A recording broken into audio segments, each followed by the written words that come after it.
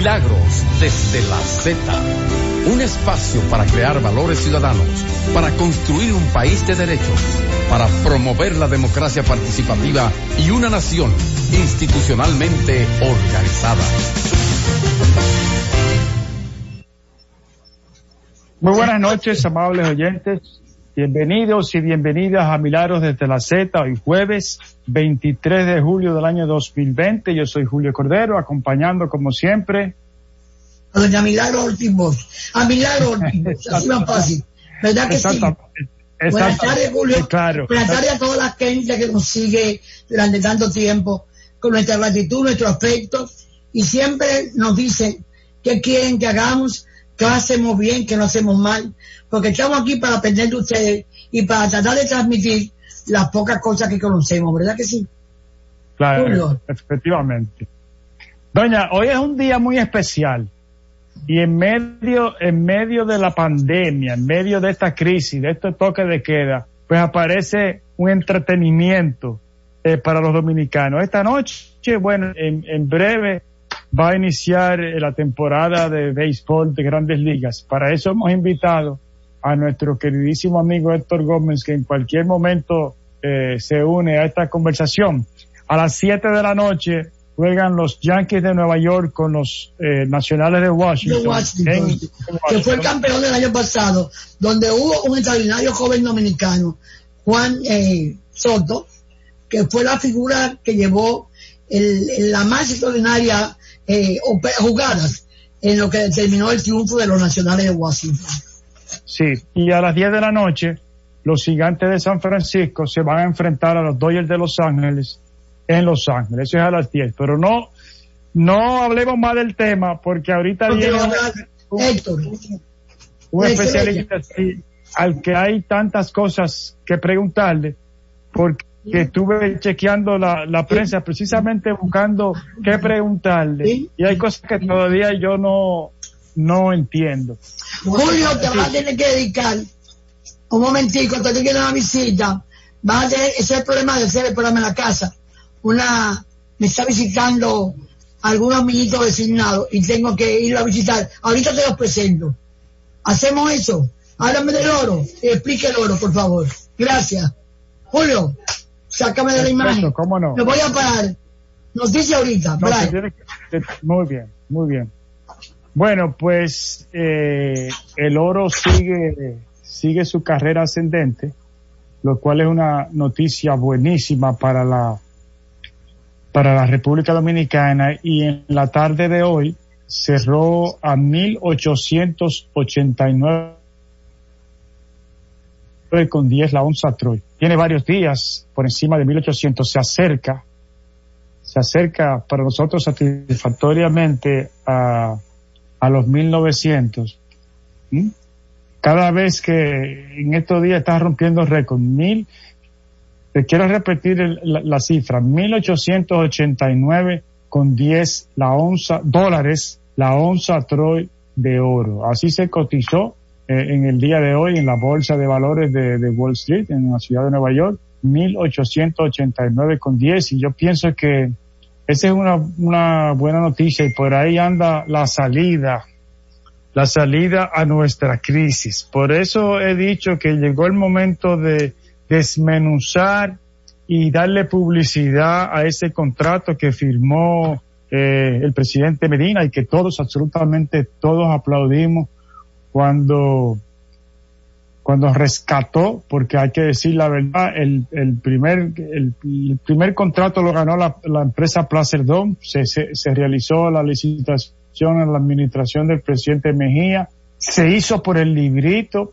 y el país iba a recibir alrededor de un 50% de los beneficios. Luego vino la administración de Leonel Fernández, en donde se modificó ese contrato y ya los beneficios no resultaron ser ni cerca de un 50%.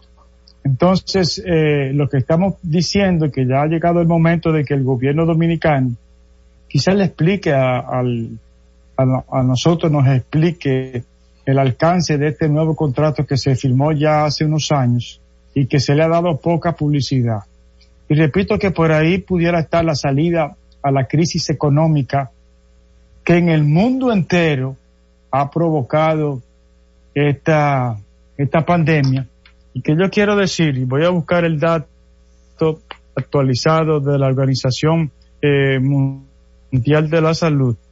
Quiero decir exactamente que en este momento, de acuerdo a la Organización Mundial de la Salud, la República Dominicana tiene 57.615 infectados, 26.905 ya están recuperados, ¿no? Ya dieron negativo después de haber dado positivo, y tenemos una tasa de mortalidad, es decir, hasta el momento van 1.006 muertos. 1.006 muertos para un país pequeño como el nuestro es mucho. Todavía no estamos tan graves como otros países que han tenido un gravísimo problema. En el mundo entero, la Organización Mundial de la Salud confirma que hay 15 millones, en este momento hay 15.588.703 confirmados con coronavirus, y ya van, y este es un dato triste, 634.279 muertos en el mundo entero. Desafortunadamente, el COVID sigue causando estragos, y una cosa que hay que decir es que el presidente Donald Trump decidió hace pocas horas y anunció que estaba cancelando la convención del Partido Republicano, precisamente por el asunto del coronavirus. Esa convención estaba planeada para ejecutarse, para celebrarse en agosto en la ciudad de Jacksonville del estado de la Florida, pero el estado de la Florida se ha convertido en estos últimos días en uno de los que tienen más problemas, de los estados con más problemas. Presidente Trump dijo que el tiempo para el evento no es el correcto ahora mismo, y que no es el momento adecuado para celebrar una gran convención. Eso se anunció esta tarde, y es como decía, sigue causando estragos esta pandemia, ¿no? Este virus. Y a mí particularmente siempre me ha preocupado muchísimo los efectos en la economía que ha tenido, que va a tener, porque todavía no hemos tocado a fondo. En cuanto a los precios del petróleo, en este momento cerró a 41,13 la onza Troy, unos centavitos por debajo del día de ayer, casi exactamente 70 centavos menos por barril de petróleo. Y si uno se pone a fijar, le ha dado trabajo sobrepasar la barrera, o sea, se ha estabilizado alrededor de los $40 el barril de petróleo, a pesar de las buenas noticias que impulsaron el Dow Jones, la compra y venta de acciones en el mercado de valores en el día de ayer. Pero yo realmente pienso que la economía no está para pagar más de los $40 por el barril de petróleo. Bueno, le damos la bienvenida a nuestro queridísimo amigo y compañero en la Z, Héctor Gómez. Héctor, ¿cómo estás? Saludos, Julio, hermano, saludos aquí. Me agarró las 7 casi llegando a la casa, ya tú sabes, aquí estoy ya parqueándome. Adelante, hermano, un honor estar aquí en Milagros en la Z. Bueno, nosotros queríamos conversar contigo, y yo decía que hoy, a pesar de la pandemia era algo positivo, un entretenimiento, sobre todo a nosotros los dominicanos que nos encanta el béisbol, decir que esta noche ya se inició oficialmente la temporada de Grandes Ligas entre los Yankees y los Nacionales. Pero hay tanto que conversar contigo, Héctor. Vamos a hacer la pausa, no te me vayas. Sí. Si tú quieres, te dejo que te vayas a tu casa. Me voy a quedar aquí porque la pequeña mía, Alexa, la hija pequeña, está con unas amiguitas ahí en la sala y después es peor la bulla. Está bien. Entonces nos vamos a la pausa y regresamos en breve con Héctor Gómez. Milagros desde la Z. Milagros desde la Z. Ya estamos de vuelta con ustedes y por supuesto tenemos, como dije antes, Héctor Gómez. Héctor, buscando información para empapar lo que me encuentro con lo siguiente. La oficina de las Grandes Ligas y el sindicato de jugadores acordaron hoy, eso fue en la mañana de hoy, ampliar los playoffs de 10 a 16 equipos. Pero la información no me dice cómo la van a ampliar. ¿Dónde está el cambio? No, básicamente es que 6 equipos más tendrían, o sea, un total de 16 equipos tendrían la posibilidad de estar en los playoffs. Lo que yo veo que MLB está tratando de emular lo que hace, por ejemplo, el baloncesto de la NBA, que tú sabes que hay 2 conferencias y por cada conferencia clasifican 8 equipos.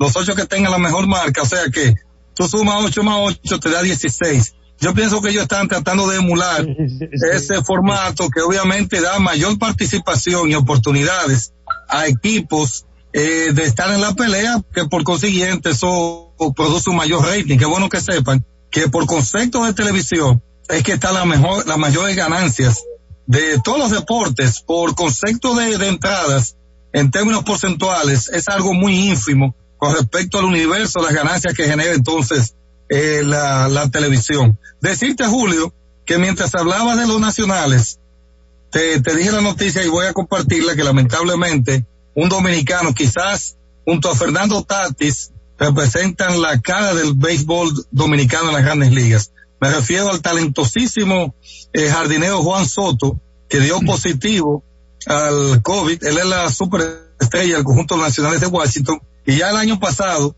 este joven dio viso, Julio, de la estelaridad, y algo que a pesar de su juventud, hacía tiempo que yo no veía un joven con esos conocimientos que tiene Juan Soto de la zona de strike. No sé si tú recuerdas la Serie Mundial del año pasado, como ese jovencito ante pitcher como Mark Scherzer, pitcher como Gary Cole, el muchacho le conectaba con mucha autoridad, entonces dio positivo, va a estar como natural en aislamiento.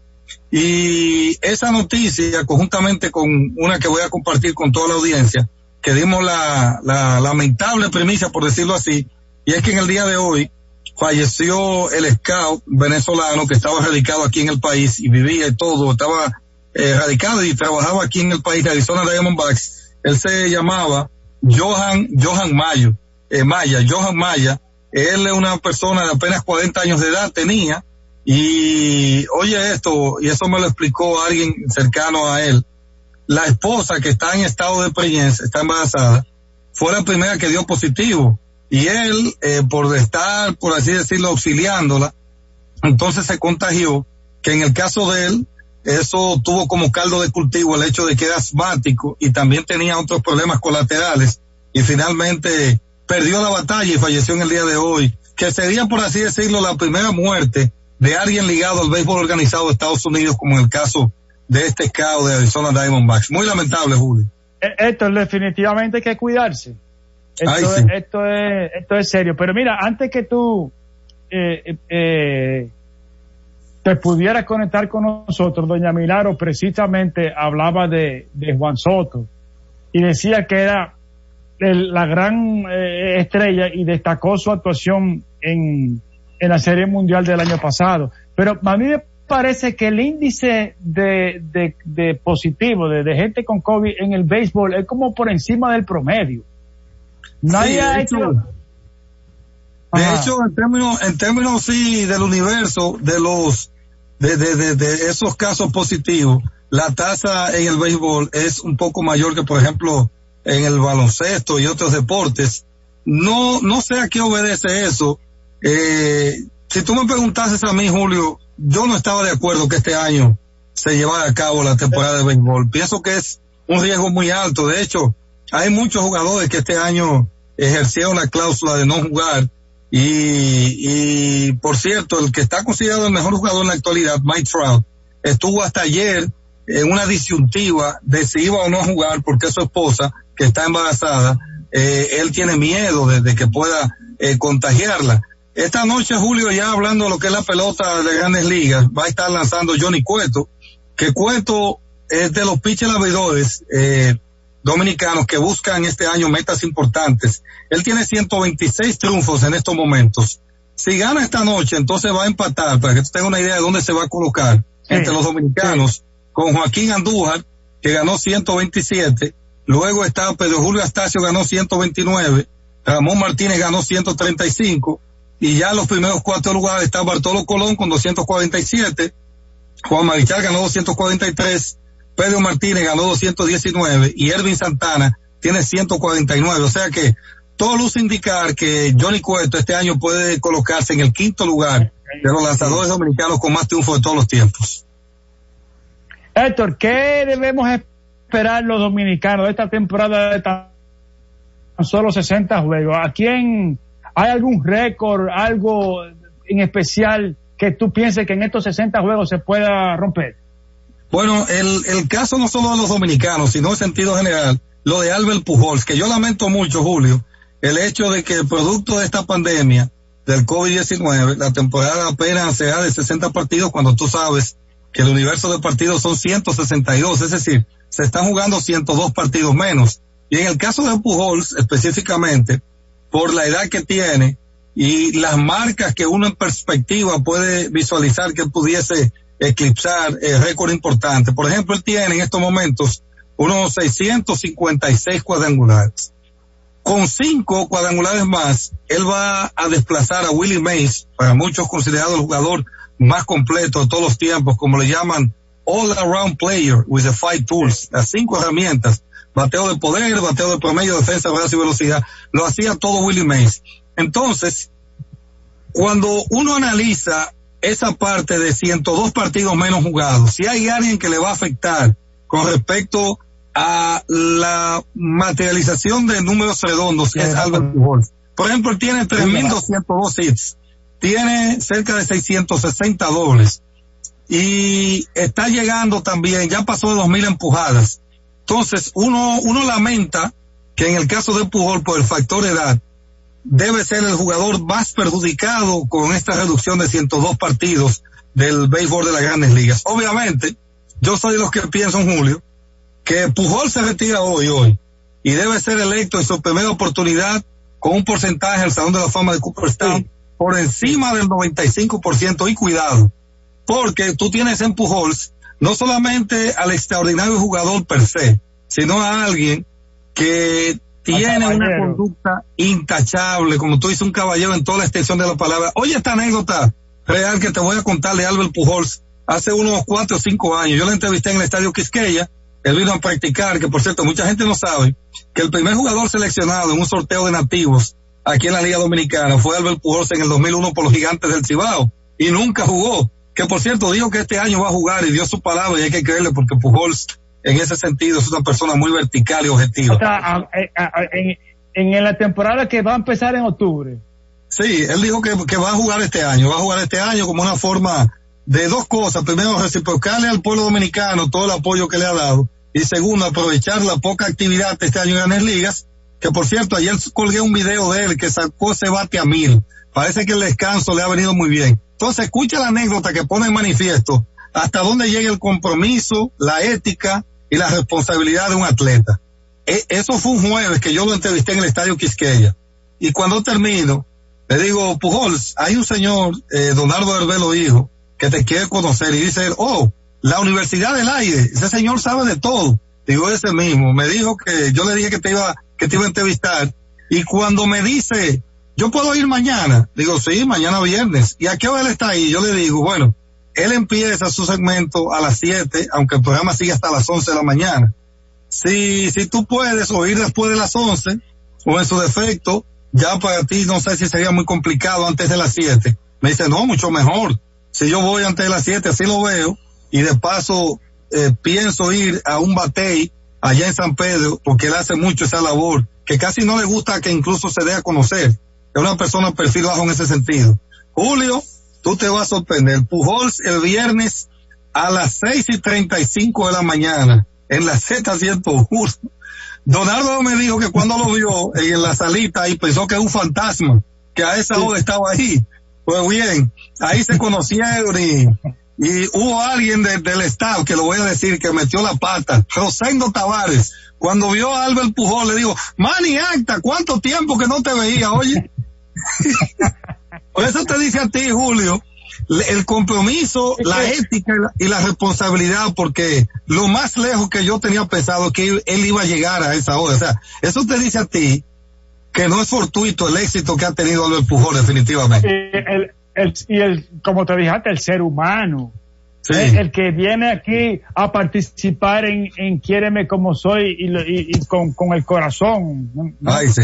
Héctor, tú que siempre estás en contacto con esos jugadores dominicanos y también extranjeros, tú piensas, yo no sé si alguno te ha contado cómo, si le va a afectar el hecho de jugar en un estadio vacío. Tiene que afectarle.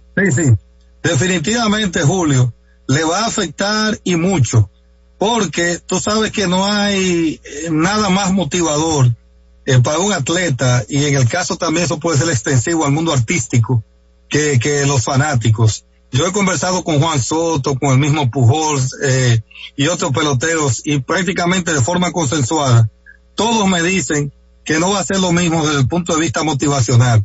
No sé si tú has visto en algunos partidos que ponen como si fuesen imágenes de personas, sí, y tratan de poner algún tipo de audio que recree, por así decirlo, la algarabía que hacen los parroquianos.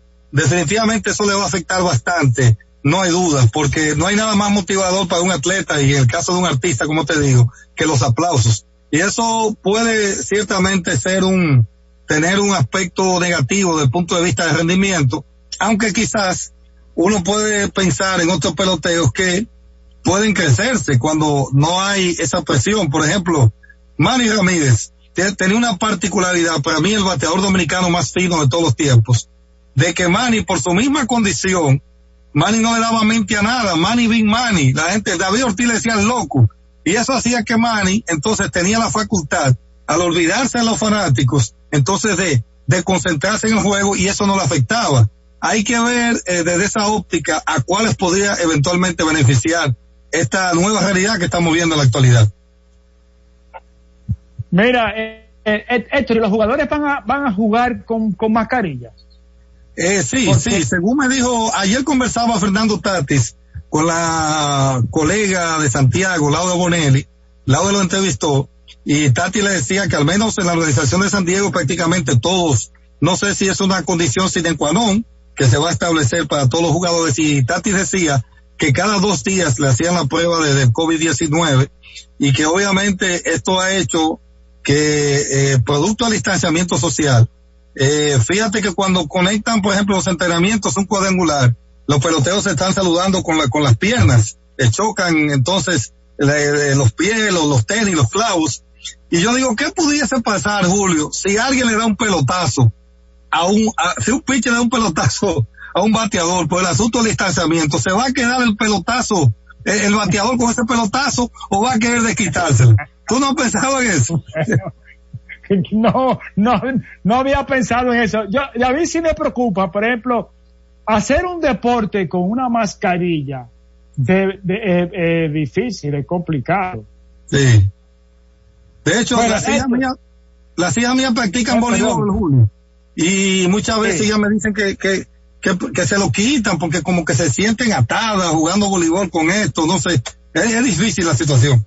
Es difícil. Mira, Héctor, es Juan Soto el jugador.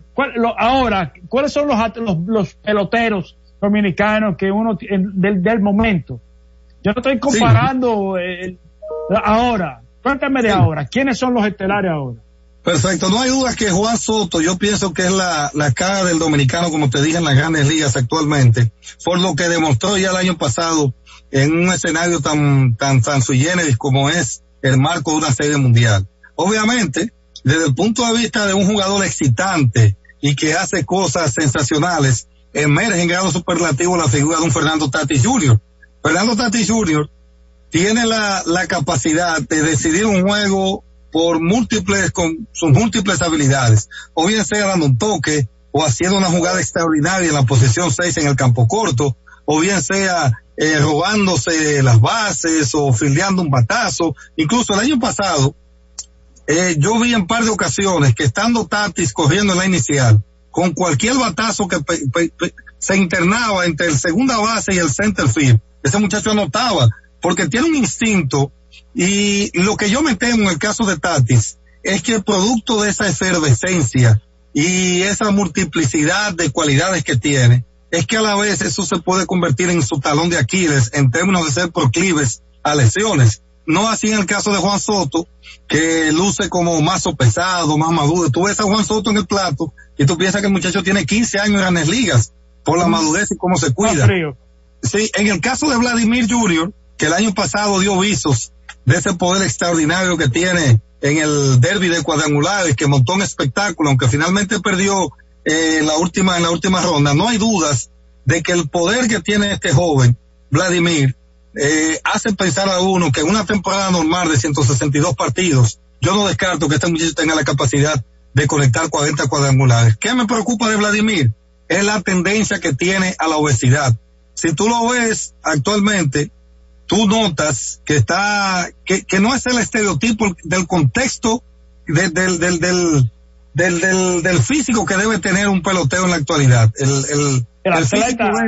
Exacto. Entonces yo tengo mis reservas con respecto a eso, que cuando vaya teniendo más años, por una condición biológica natural, pueda ser incluso ir aumentando y ponerse más obeso cada día más. En el caso de un jovencito que calladito ahí no recibe tanto laudos y tanta prensa, por así decirlo, como otros, Rafael Devers, el jovencito de Boston, que el año pasado tuvo en términos de acumulación estadística la mejor campaña, conectó más de 50 dobles, conectó más de 200 hits, empujó más de 100, anotó más de 100. Sin embargo, es como low profile, perfil bajo. No tiene el aura de un Tatis, de un Soto, de un Vladimir. Sin embargo, aunque es un año quizá con más experiencia que los antes mencionados, no hay duda de que Rafael Devers emerge en la actualidad quizá como uno de los mejores bateadores zurdos de todas las Grandes Ligas. También está el caso de Eloy Jiménez, que el año pasado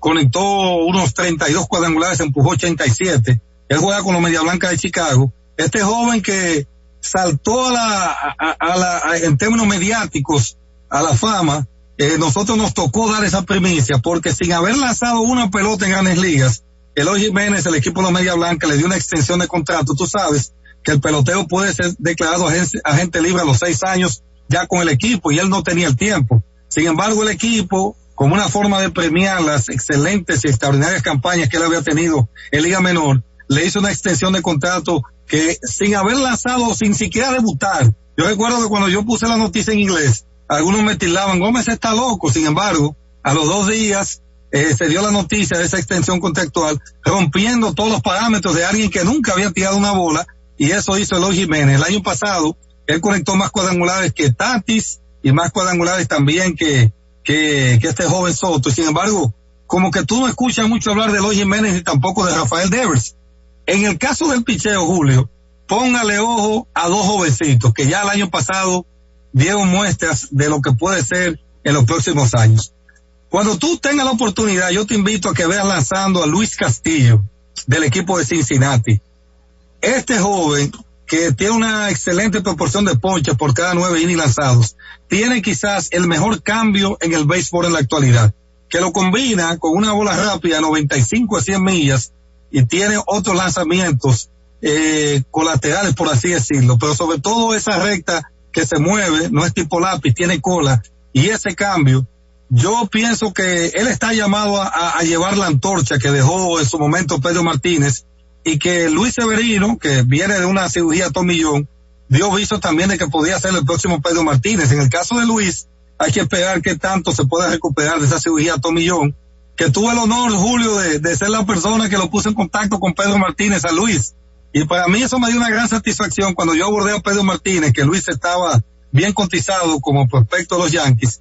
Y yo le dije a Pedro Martínez Pedro, me gustaría que tú hables con este muchacho. Óyeme, Pedro Martínez de inmediato me dijo, no, dale mi número y dile que si podemos ir al Quisqueya. Que por cierto, Pedro Martínez, muchos lo criticaron en Boston, porque la gente no asimila que como Pedro Martínez, que es de Boston, va a estar dándole algunos tips y algunos truquitos a un pitcher de los Yankees. Sin embargo, Pedro Martínez dijo que mi condición de dominicano está por encima de cualquier organización de Grandes Ligas. Oye eso.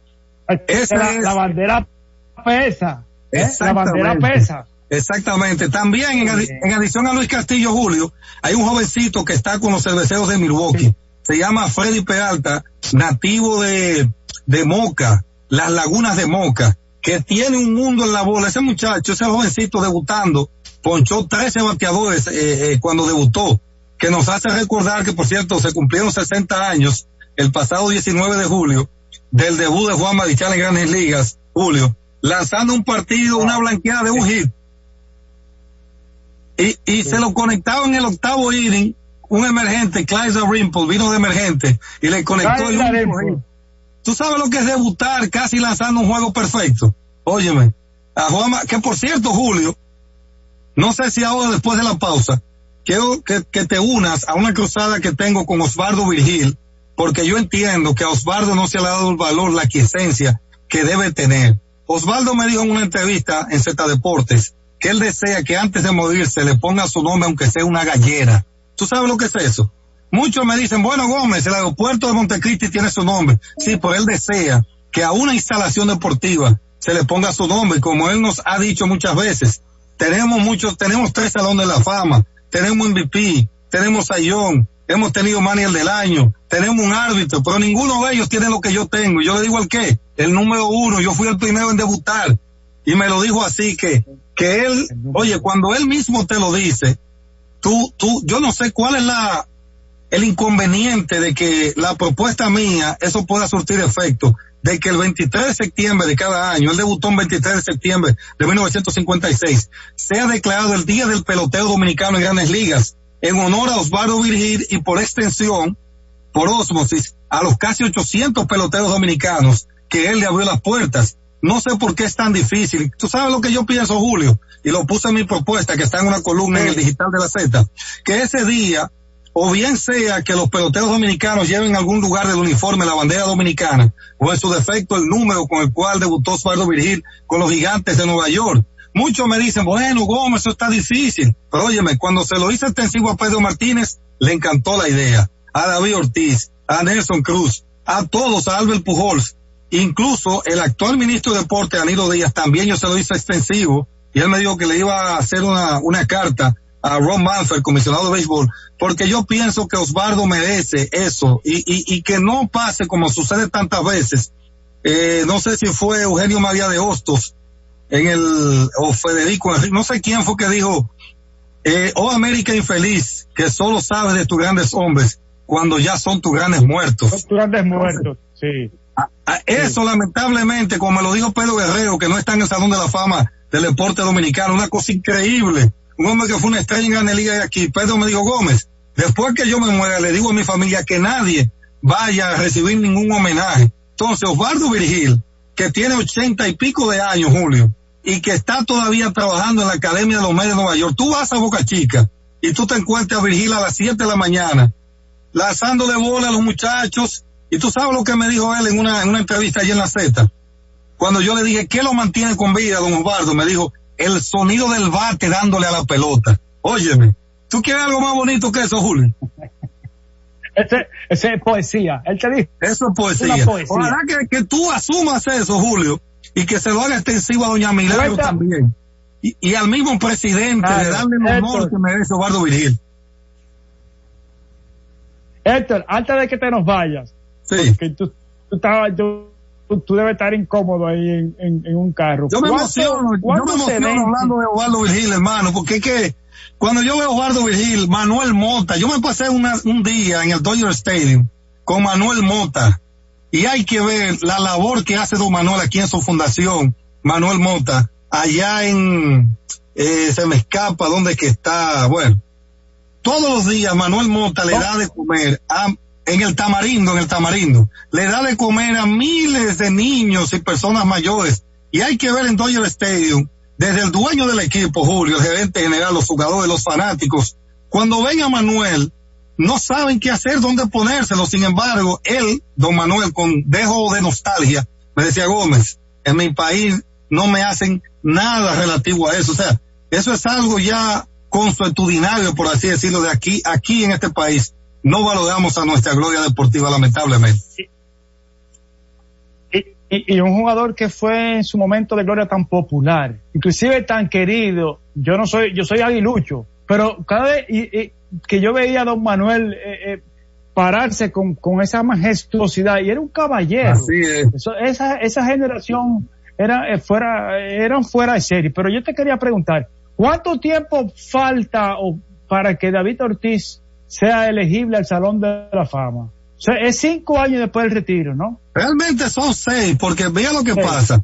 Cuando alguien, por ejemplo, se retira, vamos a poner el 2017, pasan 5 años, 2022, y es elegible en el 2023. Realmente son 6 años. Si, por ejemplo, este año, Pujol, vamos a poner que deje de jugar, este sea su último año, estamos en el 2020. Entonces pasan 5 años, 2025, y en el 2026 es que aparecen las papeletas de votación. Yo no tengo duda de que David Ortiz, Julio, con 541 jonrones, unas 1867 empujadas, 13 mundiales, un bateador del clutch, y sobre todo la labor que ha hecho fuera del terreno de juego, va a ser un Salón de la Fama. Que, por cierto, hay que hacer la acotación de que antes se le daba 15 años al jugador para poder obtener 75%.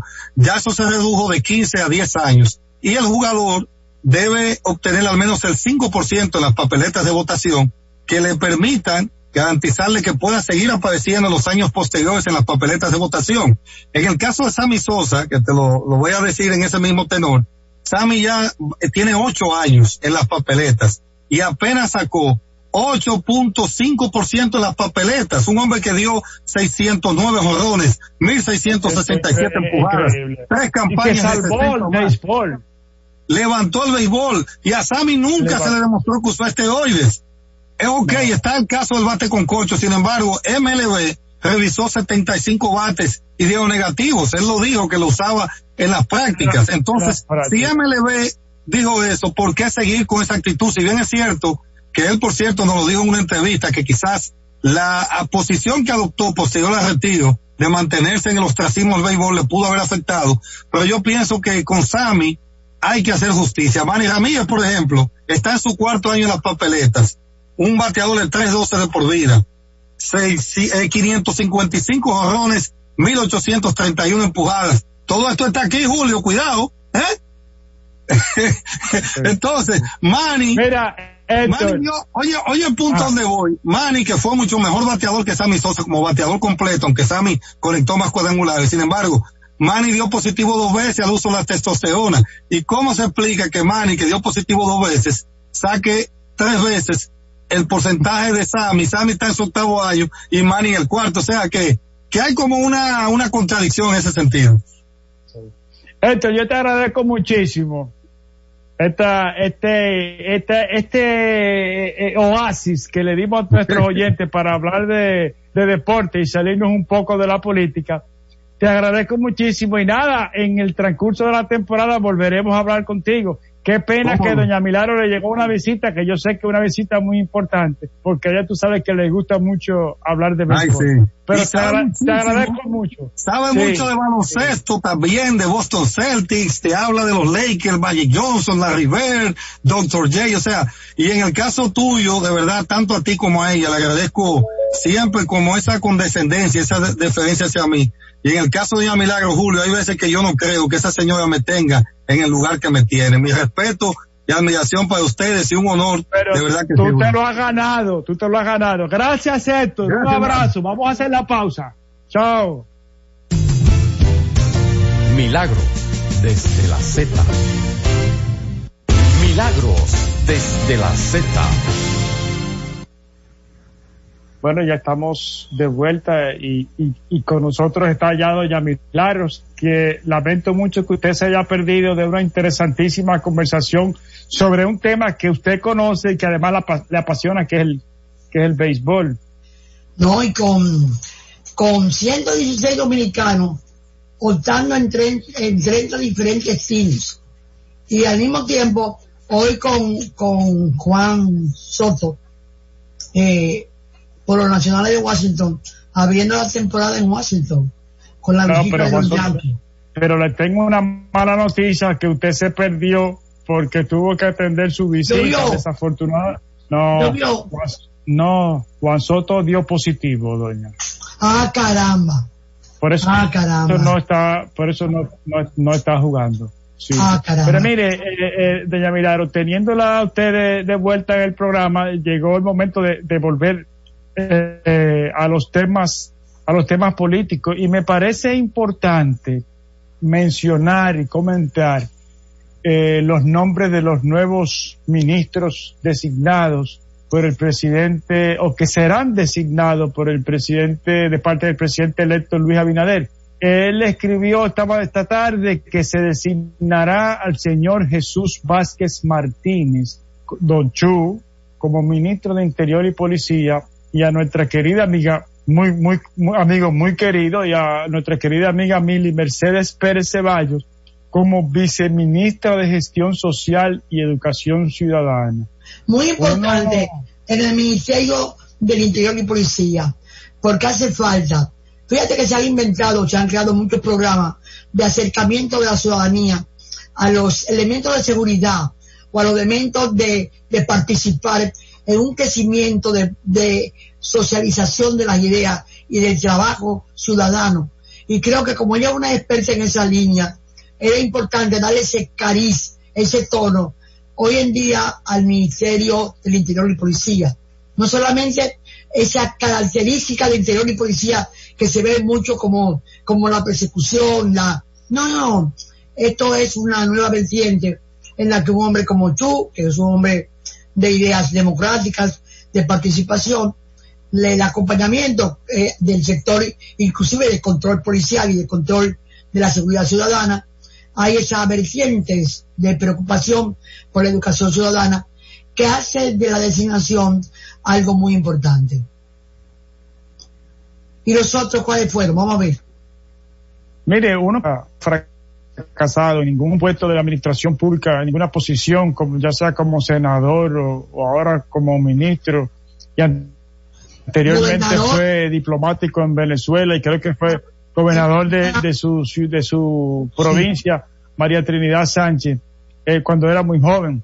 Y es importante, esa posición de ministro de Interior y Policía es vital como coordinador de las políticas para mejorar la seguridad ciudadana. Entonces yo no tengo ninguna duda de que el compromiso que ha demostrado Chu que tiene con este país pues rendirá sus frutos, y lo mismo podemos decir de la viceministra Mili Pérez, a quien uno conoce y con quien uno ha trabajado también como viceministra de Gestión Social y Educación Ciudadana. Mire, en otro nombramiento, en otra designación, porque no es nombramiento, el presidente electo dice que se designará al licenciado Darío Castillo Lugo como ministro de Administración Pública. Darío Castillo es un hombre que tiene muchos años estudiando los vericuetos, los complicados vericuetos de la administración pública, y los que lo conocemos sabemos que es un hombre que se lleva por el librito, ¿no? Un trabajador sistemático, un hombre profesor universitario con especialidad en la materia, y creo que es una merecida elección. Así es. También hay otra designación, la ingeniera Kimberly Taveras será designada como químico. Bueno, ingeniera químico. Sí, pero el tweet, yo estoy leyendo el Twitter. Sí. Será designada como ministra de la Juventud, quien con su dinamismo tendrá la misión de transformar este ministerio en un órgano que articule verdaderas políticas públicas para el beneficio y desarrollo de nuestros jóvenes. Así dice el Twitter del presidente electo, Luis Abinader, en su designación de Kimberly Taveras como ministra de la Juventud. Ella fue, siendo una niña casi, fue la alcaldesa síndicos, entonces sea síndico de La Guayiga, esa población que queda más allá de Valcarrizo, y demostró eficiencia, pero además ha tomado y se ha formado en todo lo que tiene que ver los problemas de energía no renovables. Es una muchacha interesantísima y además de una inteligencia y de una capacidad de convertir en hechos sus propósitos, que creo que ha sido una muy buena designación. Mire, hay otro Twitter más, y seguramente que va a entusiasmar a mucha gente, sobre todo porque es el segundo que va por esa misma línea y que demuestra a dónde el objetivo de esta nueva administración que se va a inaugurar el 16 de agosto. Le voy a leer textualmente: el Consejo Estatal del Azúcar será fusionado con la Dirección General de Bienes Nacionales. No se venderá un metro más de propiedad del Estado a particulares, y las porciones de terreno disponibles se utilizarán en proyectos sociales, producción y de desarrollo económico. Eso yo lo aplaudo de pie, un aplauso prolongado. Me parece una magnífica decisión, igual que la eliminación de la oficina de ingenieros supervisores de obra del Estado. Sí, me parece que son buenas decisiones, pienso yo. No sé qué usted piense. Participo plenamente de ese tipo de situación, y he escuchado planes de algunas personas sobre el respecto, realmente creadores, porque incluso hay de esa tierra mucho que investigar, mucho que rescatar y mucho que crear organización mejor en las poblaciones. O sea, eso de no ser venta al público, al privado, sino hay ciudades satélites que desarrollar. Eso es fundamental para un país que quiere desarrollarse. Y además, hay actividades todavía que se pueden rehacer desde el punto de vista de la producción. Y fíjate que eso es importante. No, pero también fíjese lo que la parte nodal. No se venderá un metro más propiedad del Estado a particulares. A particulares. Doña, recordemos que hubo muertos de San Pedro de Macorís. Exactamente. Entre otras cosas. Hubo muertos grabados y que todos como sociedad nos encrispamos y lo vivimos. Los tres brazos, Julio. Los tres brazos. Lo que pasó que fue felizmente descartado por Laura, por la amiga queridísima Laura Acosta. De sí. Lo que es la Bahía de las Águilas. Que otro de los tesoros de desarrollo que le espera al país. Y eso hay mucha luz en el túnel, porque esa es una luz, una fuente de desarrollo, esa Bahía de las Águilas. Y porque, desde luego, y tú vas juntando un ordenamiento del Estado funcional dentro de las normas, y ese país va a encontrar un camino de crecimiento y desarrollo estable. Y las empresas, el sector empresarial, va a encontrar reglas estables para su desarrollo. Pero fundamentalmente todo eso es dirigido a producir el bienestar de la gente, la salud, la calidad en la educación, la seguridad en las calles. Ese tipo de cosas, Julio. El agua en tu llave dentro de la casa. Todo ese tipo de cosas son los aspectos que tenemos que ver. Y esa cosa de llegar, de que no te tomen el estar en la calle, el transitar por la calle 4 horas al día. Claro. Bueno. Claro. Julio. Pero sí, la oigo, entre el oro y no, yo comentaba cuando usted se marchaba que sigue subiendo, ya está arañando, se está acercando a los $1,900 la onza Troy. Hoy cerró a 1,867 y subió $35 subió en relación con el día de ayer. $1,867 la onza Troy. Eso es un precio, doña Milagro, yo insisto en que hay que desmenuzar ese contrato con la Barrick Gold y que los dominicanos sepamos cuánto nos toca de ese 1867 por onza Troy y cuántas onzas Troy estamos vendiendo. No hay, yo creo que llegó el gobierno del cambio, el gobierno de la transparencia, y no tengo ninguna duda que todo ese tipo de información, porque al fin y al cabo es información, es esperanza. La transparencia, la información de todo, conocer todo lo que está pasando, ser ciudadanos informados, sin ninguna nube, porque ¿qué es la transparencia? Es algo que se puede ver a través de, es cristal, es algo que se puede ver detrás de algo, se sigue viendo, y eso es tan importante para poder sentirnos compromisarios en las malas horas y a sentirnos recurrentes y advertidos en los buenos momentos de un país. Es así, Julio. Efectivamente. Doña, todavía nos queda una pausa, por lo tanto, ya se está acercando el final del programa y solamente nos queda despedirnos, agradecerle a Héctor Cruz, decirle a nuestros oyentes... Héctor Cruz no... Héctor Gómez. Héctor Cruz es otro cronista deportivo, también, muy exitoso, pero Héctor Gómez es un amigo muy querido, a quien uno respeta. Un excelente joven para ser un líder deportivo.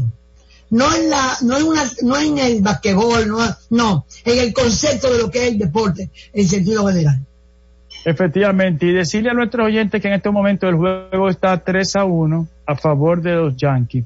Y de verdad, en medio de este aburrimiento que produce la pandemia, pues esto es un